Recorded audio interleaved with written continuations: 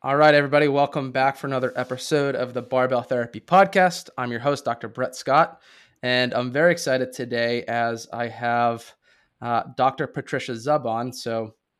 Dr. Zub is a functional medicine doctor.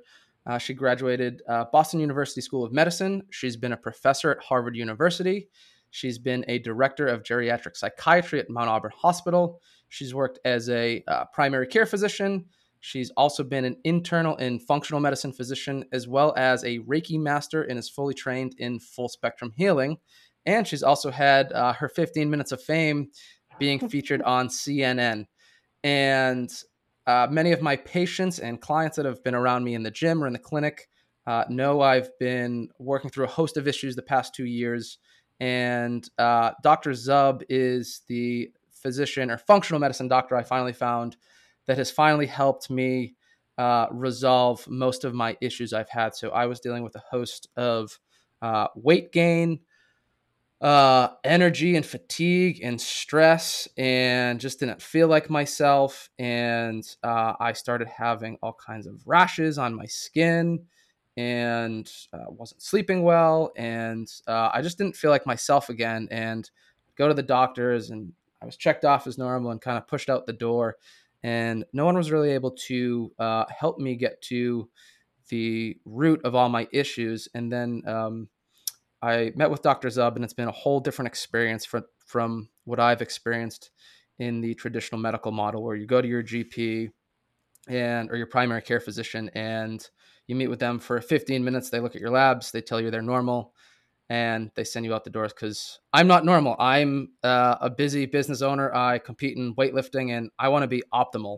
And when I went in with Dr. Zub, our first meeting, we were there for 2 hours, and we went through um, more than I could ever think of in a traditional setting, where uh, her intake form is 14 pages long. I think it took me about 90 minutes to fill out just to get a glimpse of how thorough she has been. And so that's a little bit about me, and it's just been such a different experience. So I wanted to get her on because I think, and what I see in the clinic every day with my patients is, especially from the past 2 years, there's been a whole host of new health issues that people are dealing with, different types of stresses in their life. And people are starting to become more aware of how important their health is, yet the world and the marketing we have and everything else that goes on, I don't think we still have a really good understanding of what health is or what it should be, or how all these different things affect our life. So that's my little brief intro for Dr. Zub here. So welcome. Anything else you have to add there? Gee, you did such an amazing job. I'm honored to be here and so happy to be here because I know that people need what functional medicine has to offer. And I know that once that awareness is, on their radar screen, that they're going to see the value of that. So I'm just grateful that you had a good experience and you're able to share this with your audience. And hopefully you helping yourself will help other people get the help they need, because your story is such a common, it's a variation of a common theme where people have been to doctor after doctor. They've switched primary care doctors. They've seen 5 different specialists for each body system, and they have no answer. Or they're prescribed a medicine that they don't want to take. They want another option. And so I'm grateful to have found my way to functional medicine, because now I know how to give people that other option, which I didn't know when I graduated medical school and internship and residency. So thank you for having me here. No problem. My pleasure. So, um, I think a lot of people listening, I've told a lot of people about you and my experiences, and I see it with a lot of my patients. That I've told a lot of my patients, like, yes, I treat some structural stuff and some functional stuff, and we can get into the nitty gritty of how other systems, we practice in the biopsychosocial model. So how stress is affecting their pain, how their diet and nutrition is affecting their pain. But I can't order labs. I can't order imaging. I can't do clinical diagnostic stuff like Dr. Zub can. So I've been sending or trying to send a lot of my patients her way, because there's just so much more that affects the movement system as well, even from a nutritional standpoint and a stress standpoint. So the biggest question I've been getting from everyone is, are you a real doctor? I think so. I have a piece of paper that says so. Yes, I mean, you explained some in my intro. I went to Boston University School of Medicine. I have a medical degree. I'm an MD. I did in my internship and residency at the Leahy Clinic, so high quality training programs.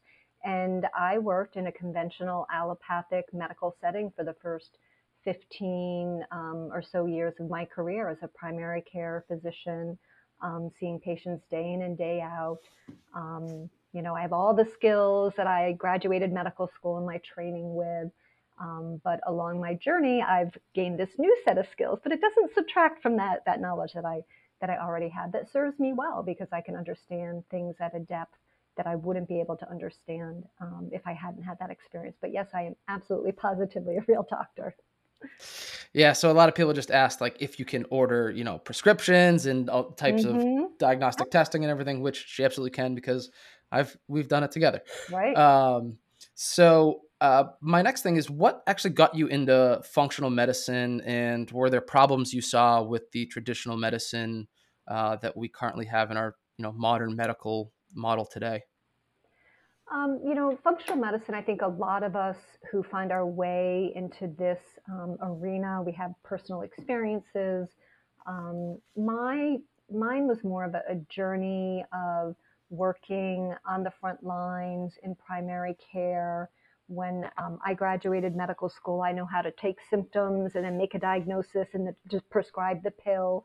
And that was important, and I knew how to do that well. And I saw patients, their blood pressure would come down on the medicine I prescribed. And then, over the course of the next year or so, something else would happen. They need another pill, and then they need another pill. And after a while, I thought, this is not how I want to help people. This is just suppressing a symptom. Whatever's going on in the background is continuing to thrive. And then you get polypharmacy, you get side effects, you get drug interactions, or people simply don't want to take another pill, and it gets expensive as well. And so I was really looking for another way. At the same time, the healthcare system was really changing, and not in a good way for those of us that see patients. I was feeling like a hamster on a wheel. You had to see 20 patients a day, every 15 minutes.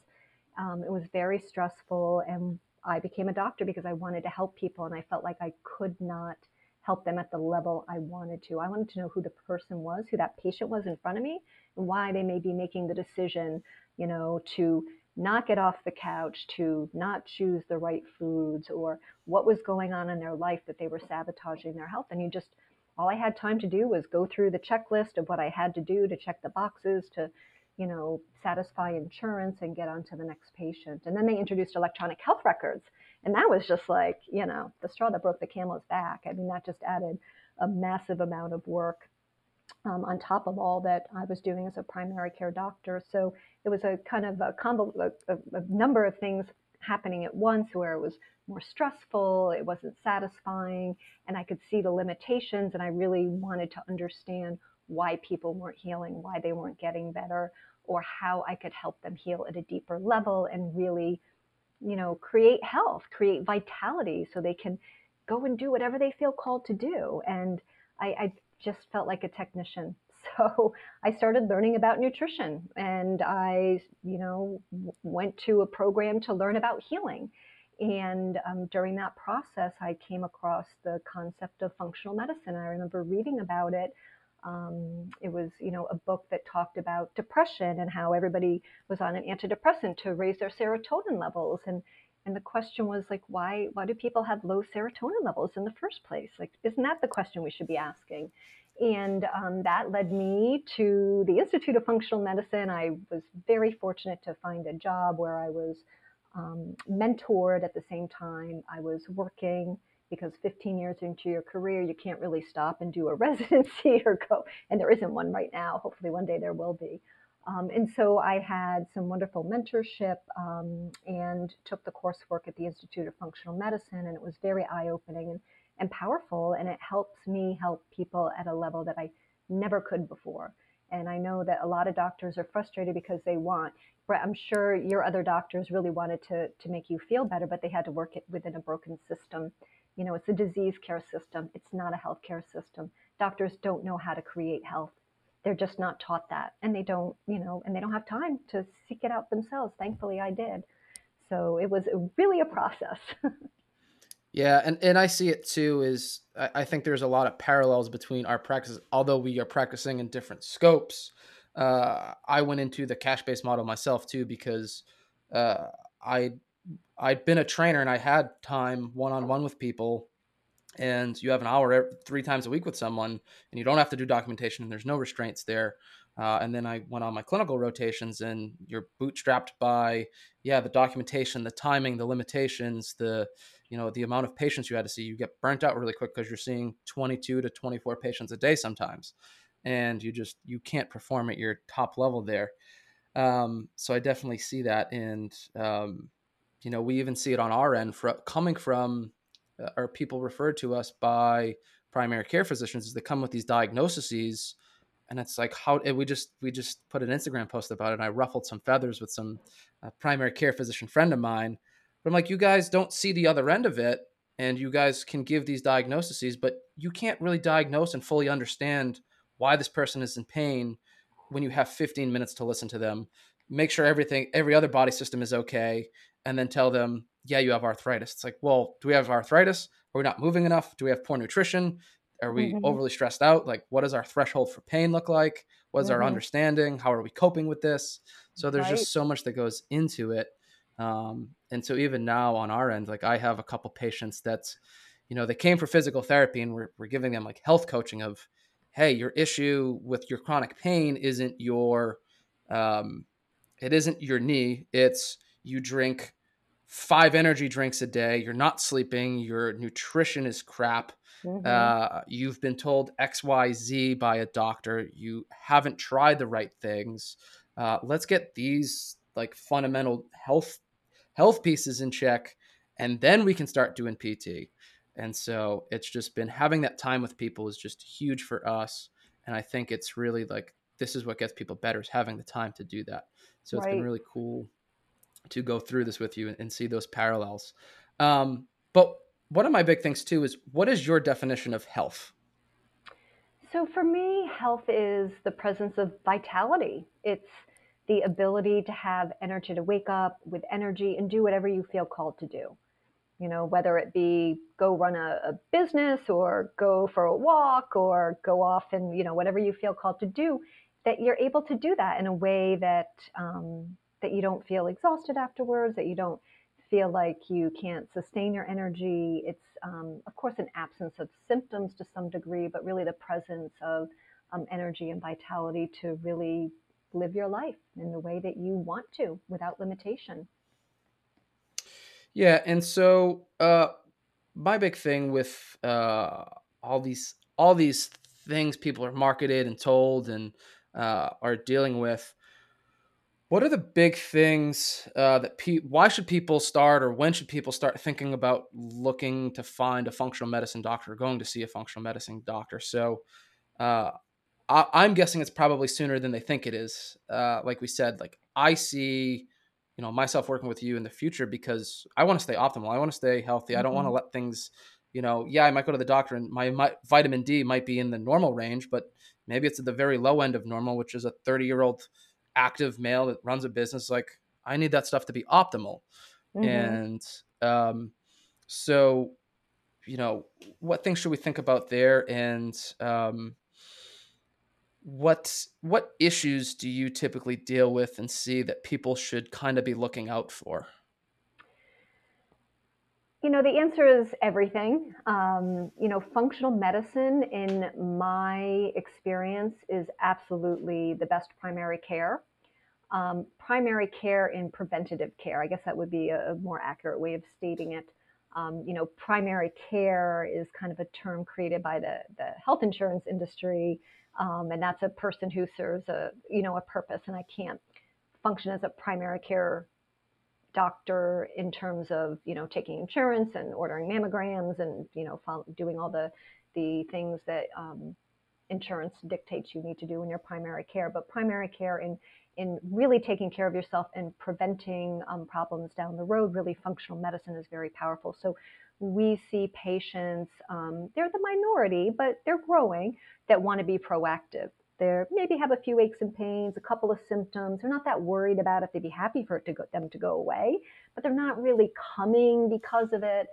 But they want to know where they're at. They want to have testing that, for whatever reason, isn't done in the allopathic setting through their primary care, another provider they may be working with. And they really, like yourself, they want to optimize things. They want to know where they are so they can prevent symptoms before they occur. And so functional medicine does that very well. We do deep dive testing. It's really individualized for each person. And so everybody is a biologically unique individual. You have if you're a twin, you may share genes with someone else, but generally we have our own set of genes. We have our own life experiences. We have our own food choices and the way we manage stress. All those different factors that affect our health, are unique to you. And so the testing is unique to you. It's not cookie cutter. So that can really help see where there may be shortfallings, where you need support, or maybe perhaps there are things that don't belong. Maybe there's exposures to toxins or heavy metals, or there's undiagnosed infections that are going to create a problem. And so functional medicine does that well. The majority of the patients who come to me have chronic, long-standing complaints that just have not been addressed to their satisfaction. In the traditional setting, gut symptoms are very common, so irritable bowel, gas, bloating, diarrhea, constipation, fatigue is huge. I'd say probably 90% of patients will have fatigue as a part of their presentation. Sometimes it's the main complaint. Oftentimes it's up there in the top 3 or 4. We see a lot of autoimmune. Functional medicine does have a paradigm for addressing autoimmunity, getting as best we can. It's not perfect, but it's better than nothing in terms of trying to find out what's tickling the immune system. Why is the immune system misbehaving and attacking a normal body part? Like there's usually something more going on. And so rather than shut up the immune system with a powerful medication while the underlying disease process festers, we can, open your check engine light goes off on your car.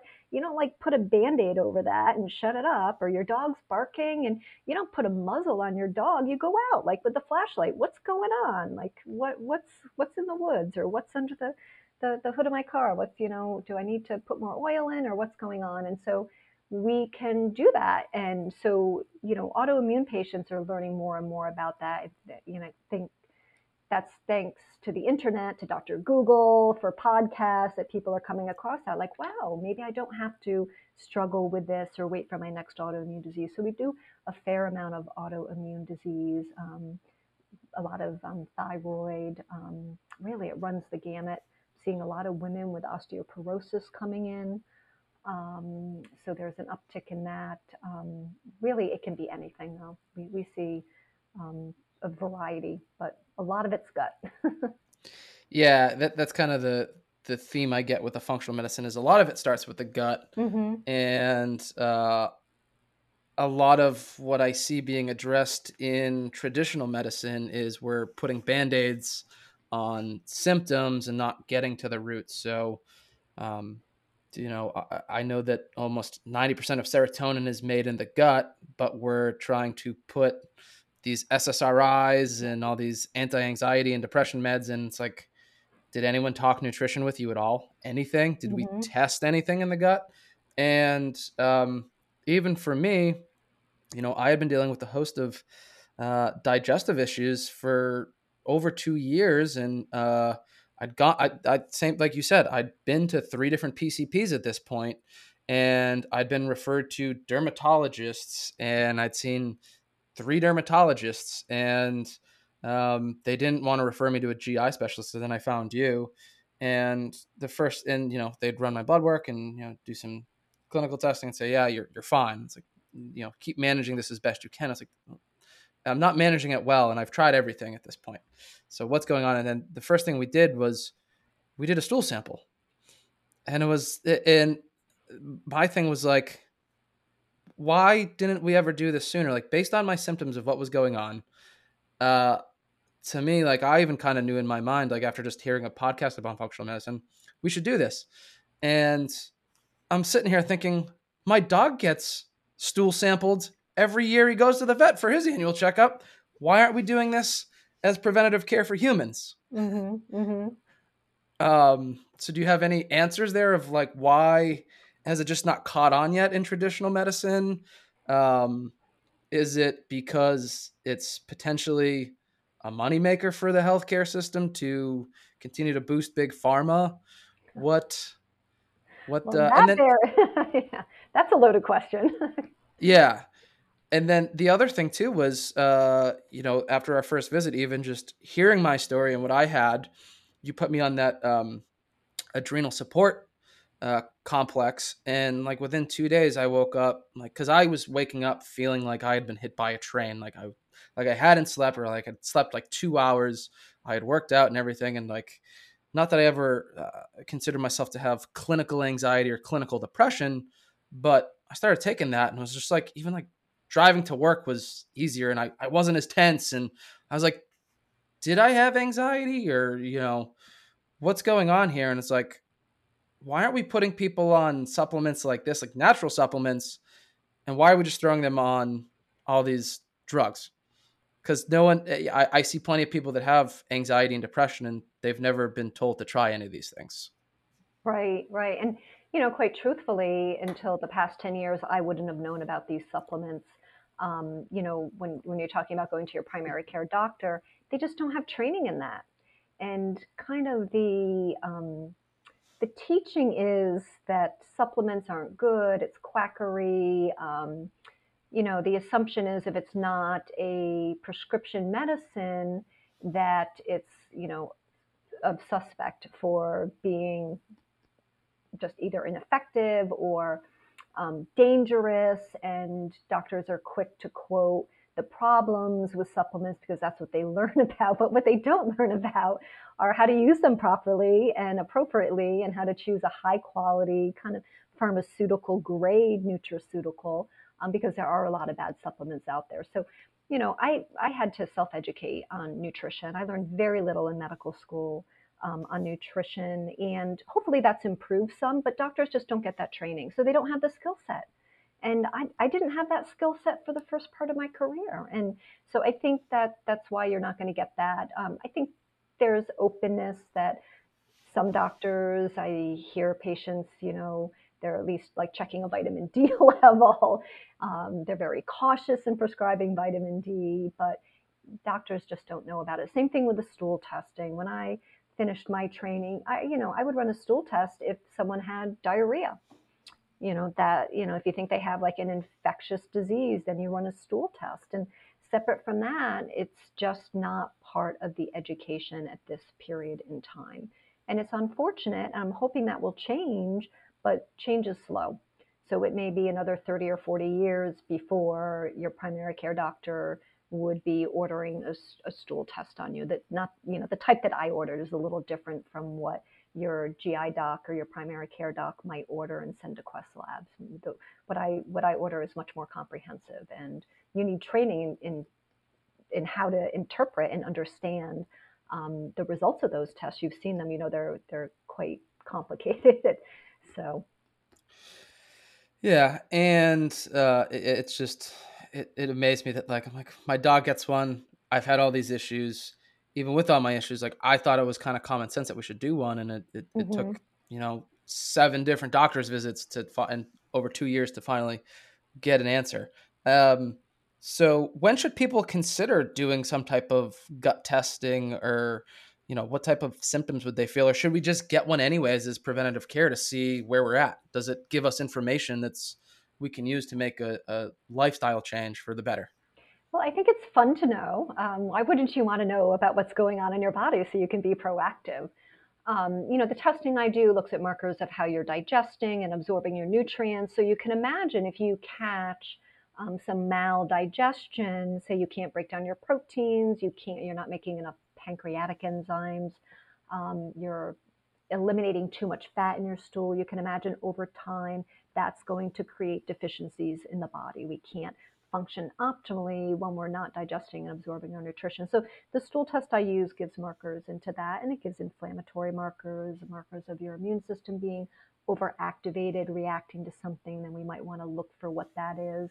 And then it looks at the balance of the bacteria. We know we have lots of beneficial bacteria that are very important for human health. We evolved with these bacteria. We need them. They do important things to keep us healthy. And so we want the presence of them. And so you can imagine if that they're out of balance and there's a reason for that, you'd want to kind of figure out why that is and bring it back into balance, because there are chronic diseases like not just irritable bowel or Crohn's disease or ulcerative colitis, but high blood pressure, diabetes, chronic fatigue that are related to alterations in our gut bacteria. So we don't have a full understanding of how to completely fix that, but certainly it's always good to look and see what we have. And then we find infections, and people may not have the classic infectious symptoms. They may not have diarrhea. They may not know that they've been walking around with this critter. And we all walk around with a lot of critters, but if you're having symptoms and then we find a overgrowth of a nasty bacteria or the presence of a parasite, that's actionable information. So it's good to look. Absolutely. If you have gut symptoms, you want to know. But even if you don't have gut symptoms, because most chronic disease is going to start to some degree in the gut. And so, do you think a lot of chronic disease and autoimmune disorders can be better managed or even potentially cured with working with a functional medicine doctor? Or, Absolutely. Not all of them, but I've seen reversal of autoimmunity. I've seen, markers. You may be familiar with the blood tests that a doctor may do to look at markers of how active the immune system, like for rheumatoid arthritis, where there are blood tests that show kind of antibodies against part of the joints that give the arthritis symptoms, or for Hashimoto's, which is a common autoimmune disease that we're seeing so much of that attacks the thyroid. I've seen those markers reverse. I've seen some of them normalize and go away. And I've worked with patients where we do all the right things in terms of what we know how to do at this moment in time. And they continue to have positive markers. We don't know the trajectory, so I don't know if I've changed their trajectory by doing what we do. Maybe they still have the marker, but maybe it would have doubled if we hadn't done what we did. But I've absolutely have seen some patients where it's gone away. And that's powerful. It's worth try. I tell patients it's always worth trying. Why wouldn't we want to try? We can't guarantee, but we should try. You deserve that. yeah, absolutely.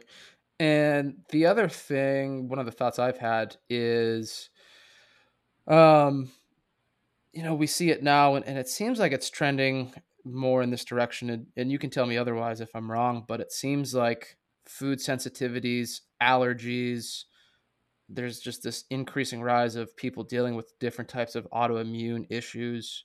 Um, and we eat so many different foods, and there's so many processed foods we eat, and even marketing is so good now. People think they're eating healthy foods, Right. and sometimes you look at these ingredient labels and you're like, what is this? And so, do you think we've been causing issues in the food industry has really changed and continues to evolve to make a profit in the most part, besides like natural farming type, self-sustaining farming. But uh, do you think we're causing a lot of harm to ourselves by kind of the environment we live in, and the things we consume that could affect us years later?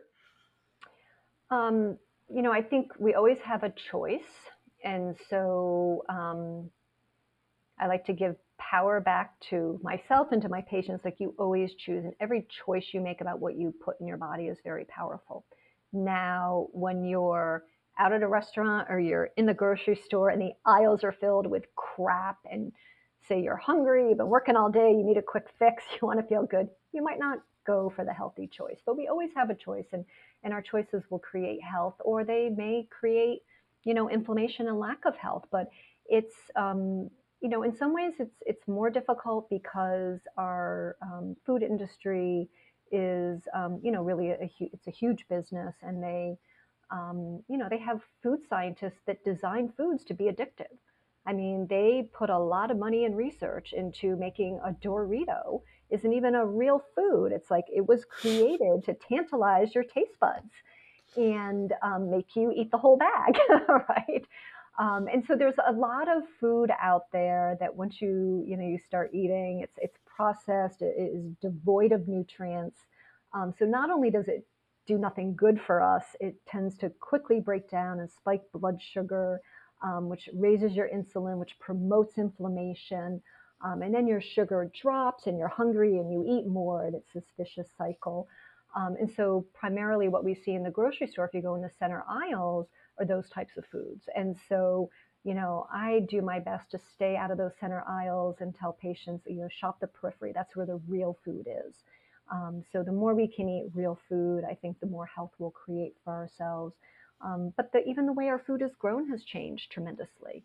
And so I think there's like 40 grows left in the soil because we haven't tended to the soil. And so if people aren't doing more of the sustainable farming, we're not gonna even be able to farm anymore. And if you think about, if you go and you buy, the fixings for a salad, but that salad, those your lettuce and your tomatoes are grown in soil that's devoid of nutrients. You can imagine the nutritional value of the food you're consuming isn't what it once was. And then there's genetically modified, pesticide covered foods. And so I think there are a lot of things going against us, and we have to be really, educated consumers, and also spend time and prep, and it's real food takes time to actually cook. It's not 5 minutes, and then you're ready. So I think there are a lot of factors making it easy for people to make the wrong choices. And so do you think all these differences in farming and food agriculture are causing some of these differences and sensitivities and allergies and um, symptoms and autoimmune issues that we have? Like, what do you think where those issues are coming from these days? I think it's multifactorial, but I think, the food that we're putting in our body is hugely impactful. And so, when you think about, food that has a pesticide on it, that's meant to kill the bugs that want to eat the fruit or vegetable, and then think of the bugs in your gut. And so, it's going to alter the bugs in the gut. Some of them are toxic. Think of your mitochondria, those energy producing powerhouses in your cell. Some of that stuff is, it's toxic. And then we have heavy metals in our environment, arsenic, mercury. Certainly, if you're a fish eater, I, test everybody for a couple of commonly heavy metals we're commonly exposed to. Again, you have to be a savvy consumer because, we've really we haven't been good stewards of our environment, and now we're seeing the downside of that. And so we're getting hit from all these, so you're going to buy the salmon, that's good, it's got omega-3s, but oh, it's farm raised, so it doesn't have the omega-3s. Or you eat the fish and it's caught in an ocean that's full of toxins, and so you're getting mercury toxicity. And then you're eating the grain, but it was covered in pesticides and it's genetically modified, and no one studied how that affects your body. And then you take all those different things and then you turn on your television and you watch the news. How toxic is that? I mean, I think that fear is hugely impactful on our health, and we're all being bombarded with fear the past 3 years, fairly nonstop. And I think the one thing I'm coming back to more and more with patients, particularly ones that don't heal, is our thoughts. A lot of people are walking around with toxic self inner talk, and so that's hugely impactful. And if you don't address that, it's very hard to create health. And just the stress of modern lifestyle really will interfere with our ability to create health, because when we're stressed, we're in that fight or flight, like I gotta flee or I'm gonna die. We're not in healing mode. We're not in like restore and come back to balance. We're in survival mode. And so that chronic stress that people are experiencing will be another thing that plays a role in the uptick of food allergies, autoimmunity, food sensitivities, you name it. Any chronic disease, stress is um, it's going to be huge, and it takes effort to address that. It's not, you can't just take a pill and make that one go away. I mean, you could, but then you'd you'd be sedated all the time. Yeah, so that actually kind of leads into my next question here too of um and we talked about this too is and this is kind of a thing that I think a lot of people are becoming more aware of as well is past traumas, childhood trauma, stress and trauma from past relationships. um, whatever it might be. And that's one of the things, many people that know me, and I'm open about it. Like my mother, she's been estranged from my life since I was 8 years old, and I never really thought of it. I've become a successful person. I thought I had managed it well, and for the most part, I have. But part of your intake was that adverse childhood event score, and I scored a 5 out of 10, and I was like, ooh, like when you look at the facts and reflect on it in a certain way, I was kind of like, oh, maybe this is, and then I've just become more aware of like different things through just being an entrepreneur and having a business and coach, and listen to some different podcasts and stuff myself. These recurring themes keep coming up of like, you are the way you are because partly because of your past, and what has happened in your past that's making you who you are, making you respond the way you do, giving you the thoughts you now have. How much of that is from your past experiences and how you learn to cope with things? So how do you see that affecting our wellness and our health and even our gut health? I think it's probably one of the most important things. Should a person choose to go there, not everybody's willing to go there. Um, that ACE, so the ACE is the Adverse Childhood Event Score, and it asks 10 questions, just in case your audience isn't familiar with it. 10 questions about things having to do with neglect, trauma, sexual abuse, alcoholism, parents being divorced, a relative being in jail. 10 questions about things that, if they happen before the age of 18, there's a lot of science behind how that really increases your risk for chronic disease. And not just the obvious things like alcoholism or, maybe being in jail yourself if you grow up in an environment where that's how it is, or depression, but even things like autoimmune disease, high blood pressure, diabetes, basically every chronic disease, your risk goes up. Um, it's more likely to affect you if you score high on those 10 questions. Now, there is this concept of resilience, and sometimes, even though those bad things happen, there may be good things that balance it. So it doesn't mean it's your destiny to have, a chronic disease because you had a crappy childhood. But I will tell you, since we instituted that when we opened our practice in 2015, I am floored by how the vast majority of my patients, the patients that come to our practice, have high scores. And it just tells me how powerful that stuff is. And for most people, that runs under their radar screen. It's very unconscious, it's deeply ingrained in the nervous system. And I think the next level of health and healing is going to be embracing modalities that help to release that. And it doesn't mean going to therapy and reliving it and re traumatizing yourself, but that at a deeper, more energetic level gets stored in your nervous system, it gets stored in your body. And we don't even know it's there. It's running the program. It's like when I tap on your knee and make your leg kick, it's like a reflex. You can't even control it. It's running the background of your life. And so oftentimes in that 2 hour intake after you filled out that 14-page form, those things will come up. And I think when they do come up, there's a reason for that. And for the person that's ready to go there, I feel like they're going to heal at a different level than the person that just wants to change their diet and take the supplements. Not everybody needs to do that, but that ACE score, when that number's high, there's a likelihood that someone would benefit from doing work and healing at that level. So it's a kind of a different level of healing, a deeper level of healing, and I think ultimately a more powerful and impactful level of healing for people that are willing to think about that. And so what types of healing would you say, like if someone went out to find a specialist to help them work through this stuff, like what types of treatments or approaches would you recommend? Well, it's really something that I get a sense when I'm talking to somebody, what might be a modality that would work for them. I think there's no one way of doing it.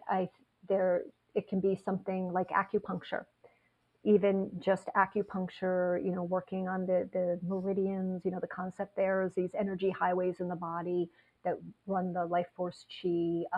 That can move some of the stuck energy that gets stored in the body when there's inability to express emotions or traumas from childhood. So in that, most people are pretty comfortable with acupuncture. It doesn't sound too like out there and crazy. Reiki, I think, is a readily available, very gentle modality for people that are open to that. I think that's a really good starting point. Um, I have a practitioner that comes into my office on Fridays who uses a pulsed EMF technology called OnDemand that gets at frequencies within tissues, and not just in, you'll probably be familiar with something like that for like sports injuries, but this, picks up other things too and can release whether stored energy in whatever form it detects, so it's kind of some biofeedback where there may be some stuckedness, and help support the body by delivering the frequency that that part of the body needs. And so some of that modality, most people that have ended up there are people with things like chronic Lyme, like really difficult to shift, diagnoses that conventional, even functional medicine really can't always make better. And so that is a modality that I really am happy to be able to offer to our patients, because I found that's been powerful and does something in a way that I don't know any other way of helping patients with that. So, cranial sacral is another modality that sometimes will help, especially for, stuff in the nervous system. It helps rebalance the nervous system and release some things. And, I'm sure there are other things that I'm forgetting, but it's not just one modality. And the most important thing is what someone is comfortable with trying. Because if you don't think it's going to work, or you think it's, witchcraft, then it's not going to help you. So, Yeah, there definitely has to be buy-in with anything for any of right, you out right. there. Try. You have to have some positive thought of it. And then just going back to what we were just discussing, as far as all these, types of healings go, is there a hypothesis out there of how these past, childhood events are affecting us? Like, what is the pathway of, is this affecting our brain and our brain's reaction to the gut? And then we end up, because I've always seen myself as rather mentally and emotionally resilient to most things. Right. Uh, but I found through the course of time of just my personality, and maybe it was my upbringing. I can't answer the question, as a yes, no, but uh, I find myself as a business owner taking on more and more things and more risk. And I just, a business coach of mine told me, he's like, yeah, you're addicted to stress. Like that's probably Mhm. how you learned as a child to deal with things, is you just, to take your mind off it. You figured out that you have something positive you can do. It can be stressful, but you use it. So, and then right as I turned 30, I realized I had a lactose intolerance, and all kinds of other things going on. So maybe my body has been dealing this with in other ways, that I subconsciously just haven't been really aware of until it starts affecting you physically. Right, right. And I think a lot of the adrenal piece, people don't always know what the cause of the stress is, but it can just be stress that we've been, things that we've been tucking down for a long time. And sometimes our way of avoiding, processing those things or feeling those things is by keeping busy and overdoing and overachieving. And it looks really good on paper because it makes one successful. It doesn't always Yeah. make one happy and healthy, though. And you can be a good achiever, and I'm not saying that's the case for you, because there are people that do that and it's their calling, and they feel amazing and they're in the flow and they're in their purpose. And that's different than someone who's just doing because they don't feel good enough inside.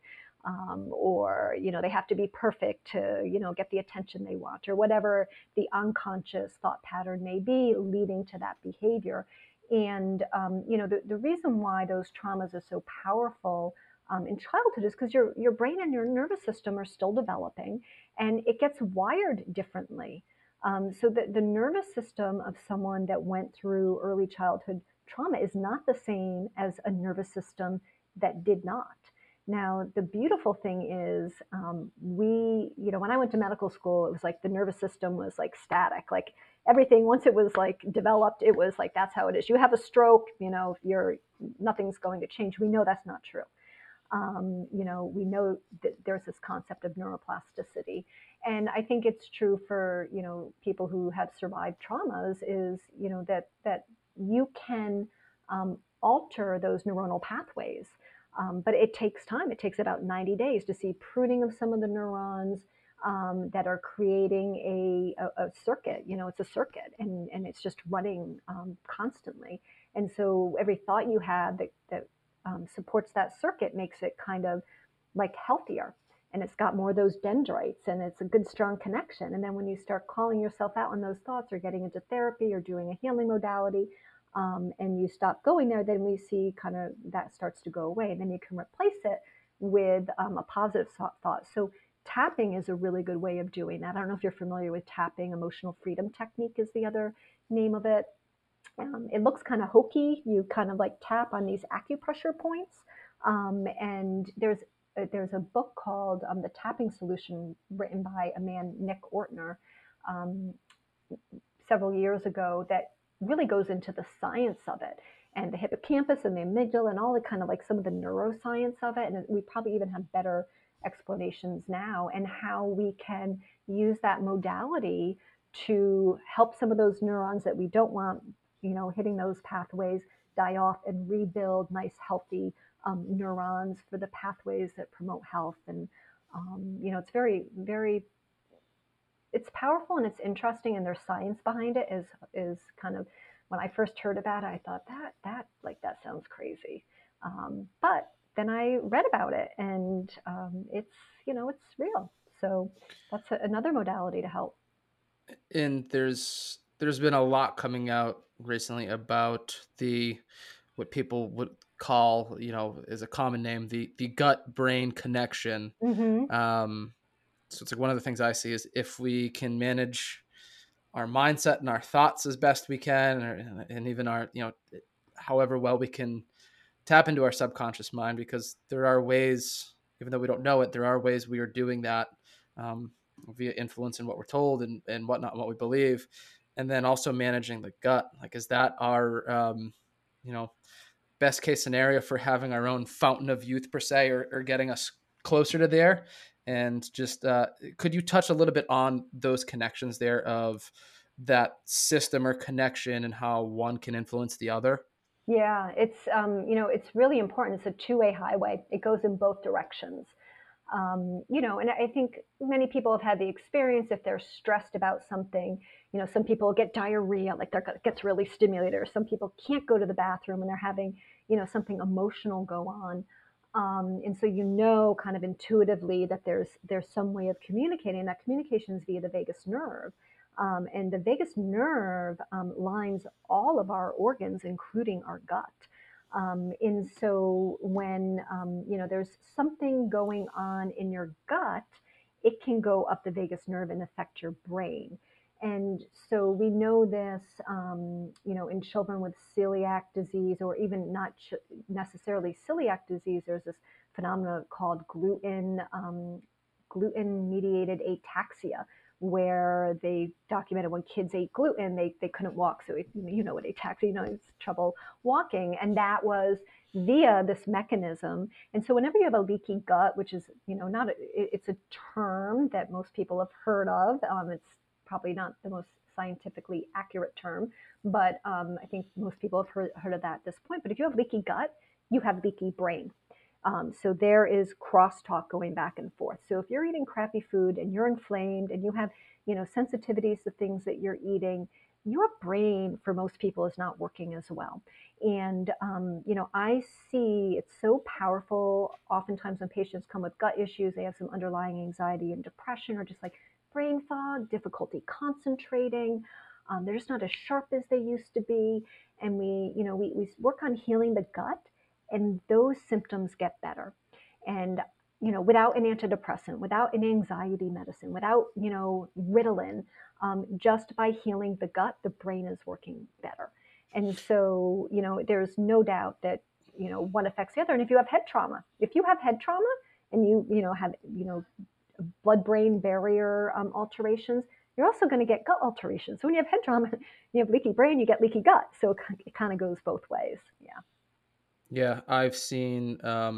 myself included in here, because I was having my issues when I first came to you. Before we even did the testing, I had eliminated dairy and noticed a big difference. And one of the weirdest or uncommon things not uncommon, but unsuspecting things I found was I felt less anxious. And, there was nothing I did differently. Like I said, like I'm not clinically anxious, but just general, my mojo was a little bit better and I found my thoughts weren't as negative. And it's like, yeah, if our gut is in distress, to go, yeah, our brain will be in distress or vice versa too. Mm-hmm. Um, Speaking of that, I've had three since dealing with you or working with you now. I've had three concussion patients that all had digestive issues, and I had them. I said, let's try eliminating gluten and dairy and see what happens. And not that they're 100% better, but it significantly made a difference in their life. Their threshold for their triggers went up, so they were able to last longer at work. They were able to view their screens longer. They could tolerate different physical positions longer. Some of them reported like less brain fog, better sleep, better energy. So it's amazing what all that can do. And yeah, with the allergies and everything too. Like I had a patient of mine that was had rheumatoid arthritis, was on Humira, was taking all these injections and to manage that condition. And then she decided to eliminate egg, and she was still having symptoms. She thought they were better. Maybe it was placebo. I don't know. But she eliminated eggs and got off her medication. All her symptoms have been completely eliminated. She went from not being able to really hold a job that was physically demanding to like she's now a firefighter. Um, Wow. and it's like that's another thing of like why aren't we doing food sensitivity testing like as a first line defense for people when they're coming in with all these chronic issues? Yeah. The food sensitivity testing, it's not a perfect test. So allopathic medicine really likes to poo-poo it, and it doesn't. Its sensitivity and specificity may not be quite what we would want it to be, but quite truthfully, there are other tests that we use in allopathic medicine that aren't always as sensitive and specific as we'd like. But I find the food sensitivity testing, when interpreted appropriately, can really bring to your attention foods that they're not bad foods, right? Like eggs aren't bad for you. It could be broccoli, it could be kale, but if it's a food that your immune system has been privy to and is reacting to, and you're eating it, you're getting some chronic low-grade inflammation. And so having awareness of that to alter your diet can be very powerful, as in the example of your patient eliminating the eggs. And so I think it's good testing. It needs to be part. What I see a lot of people that have had that testing done by a provider, or now there's a lot of direct to consumer testing, people do that. And they take the food out and they feel better for a period of time. But then all of a sudden their symptoms start to come back. And then they have to take away another food and they feel better for a time. And then their symptoms start to come back. And they come to me because they can only eat 3 foods because they've just taken foods away to feel better. And so the missing piece is actually to heal whatever the issue is. So there's a reason why you have food sensitivities. And so you need to figure out that root cause.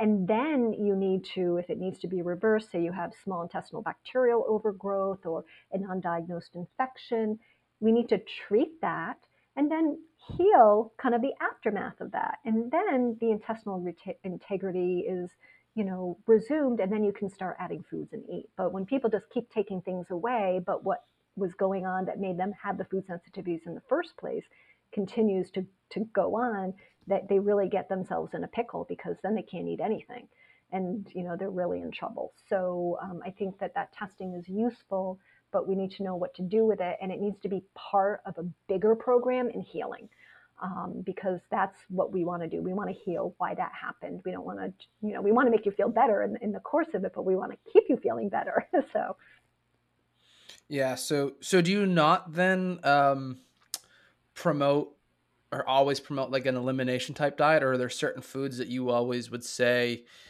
Because you had mentioned them to me before of like there's these top 3 foods. mm-hmm.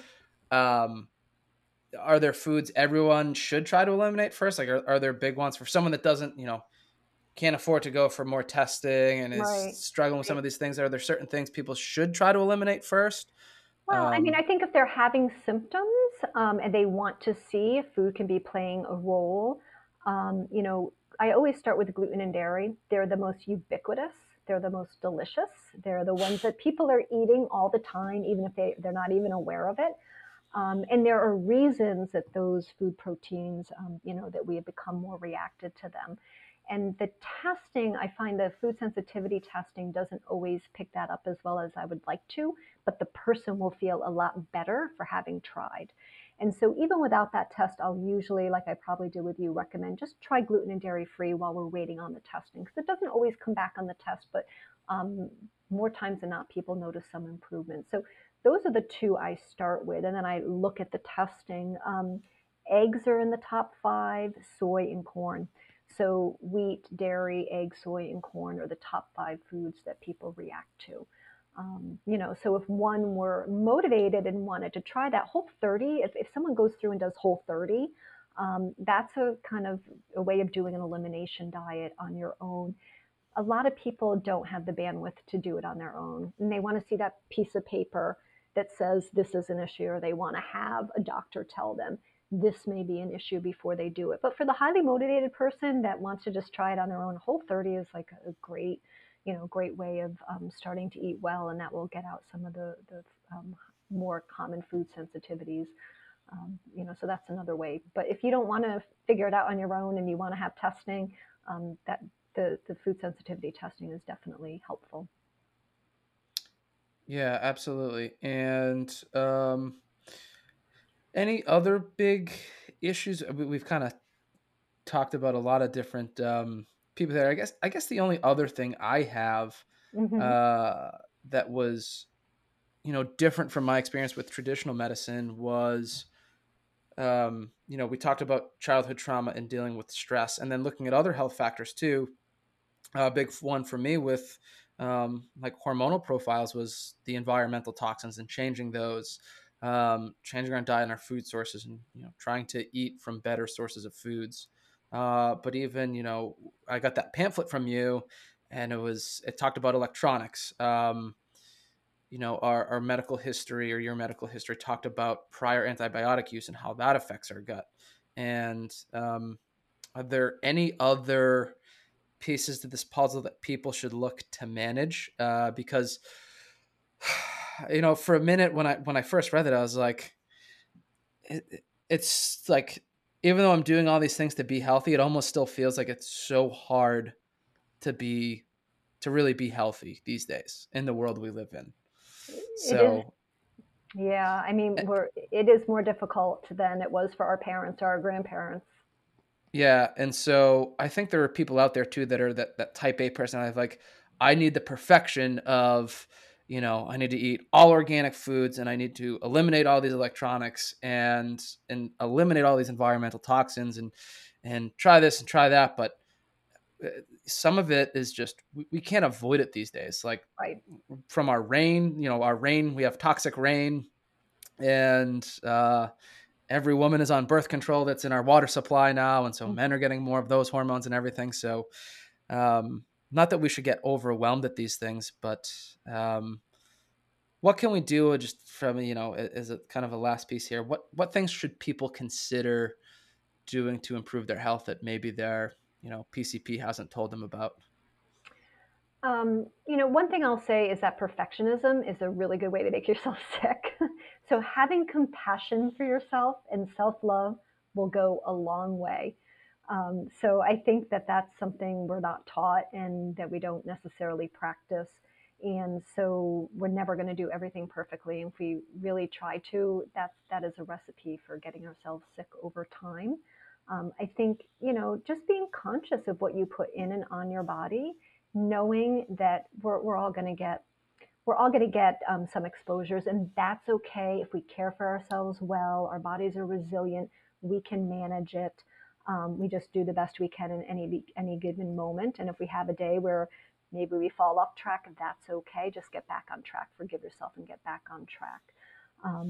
So there's always that decision, and I think if you're present, you're going to make better decisions. So, before you gobble up whatever's in front of you, sit down, take a breath, and set the intention that what you're going to do is nourishing to you. And if it's a piece of chocolate cake, well, then you better love that piece of chocolate cake and enjoy it. And then, your next meal is probably not going to be a piece of chocolate cake, and that's okay. So I think that goes a long way in keeping us sane and healthy. In terms of part of your question about maybe what primary care doctors aren't saying to you is, some of the testing that we have available to us that a primary care doctor could, in theory, do, like a B12 level, like an omega-3 level, vitamin D, and then, just the interpretation of some of the testing that you may even have had done by your primary care and told it was normal. Being in the reference range is not the same thing as having optimal health. And so, looking through the lens of creating an optimal health is not, your vitamin D to support a good immune system is not the same level of vitamin D to prevent rickets. I mean, they're just two different things. And so, I think that we can be proactive and look at our labs and ask questions. And if your B12 level is 230, and you see that reference range is 200 to 1100, then well, you're kind of getting a D minus. Maybe you want to be a B. You don't need to be an A, but so look at the testing that you've had done by your other providers and ask questions. That's okay to ask questions. And if you're not getting the answers that you're hoping to, then maybe look for someone who does, offers a perspective of functional medicine to create optimal health, not just to be in the reference range. Very good. Actually, one last thing that you touched on too. Supplements is a multi-billion-dollar industry at this point. You had mentioned that they're misused, they're misunderstood. We know people are going to use them anyways. They're going to try to Mm-hmm. find some cure on the internet. People are willing to try anything with it that are suffering. So, what can you tell people about supplements? Because you had it in your thing too about buying supplements from Amazon. That I thought was very intriguing and interesting. And what should people look for in a supplement if they're going to try one? Yeah, I'd be very careful about ordering online. Unfortunately, it is a multi-billion-dollar industry, and there's a lot of counterfeit and really well-done counterfeit supplements. And then there are supplements that aren't counterfeit, but they're just not high quality. So, they don't batch test the raw material that they receive to create the supplement. They don't check for like gluten or dairy, or, they put binders and fillers and dyes. I can't tell you how many supplements actually have like gluten in them. They have wheat as part of it, and people may be celiac and taking this vitamin they think is helping them, and they're, taking some gluten every day through their supplement, in prescription medicines as well, actually. So I would be really choosy, and if you have access to an apothecary, like a compounding pharmacy, that is a place that's going to carry kind of pharmaceutical grade nutraceuticals. I would be very cautious about just going into like CVS or GNC and buying supplements there. A lot of them now will say they follow good manufacturing practices, and you can go online. There are resources online to research the companies. They're kind of a group of supplement companies that I like to use. Many of them are just available through practitioners or through these compounding pharmacies. So if you really want to know a good quality supplement, go take a stroll through a compounding pharmacy and see what you find there.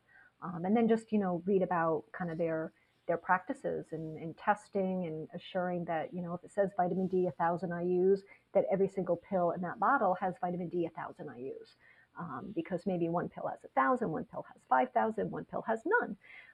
And look at the binders, fillers, dyes, and other ingredients that may be on there. Very interesting. All right, so I think that about wraps up everything. Anything else you wanted to add there? No, I think we covered a lot. Yeah. So, Dr. Zub, where can people find you and your practice? So my practice, physically is in Hopkinton, Massachusetts.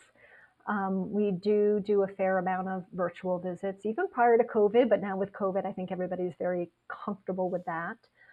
If you want to learn more about my practice and what we have to offer and what we do in our background, you can go, we're forbetterhealthmedicine.com is our website. It's You with a number 4 Yep, the number too. 4. Thank you. Number 4, betterhealthmedicine.com. And then you can read all about us. You can look at our intake form, and then you can, if you're so inclined, fill that out and email it or fax it to us. And then we have really good content on Facebook and Instagram, so you can follow us, like us, follow us on Facebook is For Better Health Medicine, and we're also on Instagram. It's for BH Functional Medicine, but if you put in search For Better Health, will come up. So those are ways to connect with us and learn about some of the teachings that we share with patients, and get good information. We hope that's our goal. Yeah. Yeah, like I said, my experience has been nothing but very positive and well worth every nickel and dime I've spent. Mm. And I did notice too, like you guys have quite a bit of blog content on there that has some differing information from what people might typically be reading on the internet. Right. And I would say they're probably a more reliable source than where most of you are probably sourcing your information from out there. So go give that a look if you are dealing with anything like this. So there's so many different things that get affected by our nutrition, our mindset, our past experiences. So if you've been dealing with anything and you feel like you've had a band-aid put on it, and your physician is just telling you, well, we don't know what's going on, so let's just try antibiotics, or let's try this or let's try that. Dr. Zub here has really been like we came in and we tested everything first, and instead of throwing grenades at things, it felt like I was working with a sniper over here. So if you've been having anything like this, I highly suggest you all reach out, because she will help you. She'll educate you. And, I'm not going to guarantee that you'll get better because it's a lot of work on your end too. But there's a lot of benefit from working with these guys here. So thank you for coming on. Thank you all for listening. I had a really good time on here, and maybe we'll have you back in the future once I come up with some more questions for you. So, I love that. all right, everyone. Thanks for tuning in, and look out for our next episode coming up soon.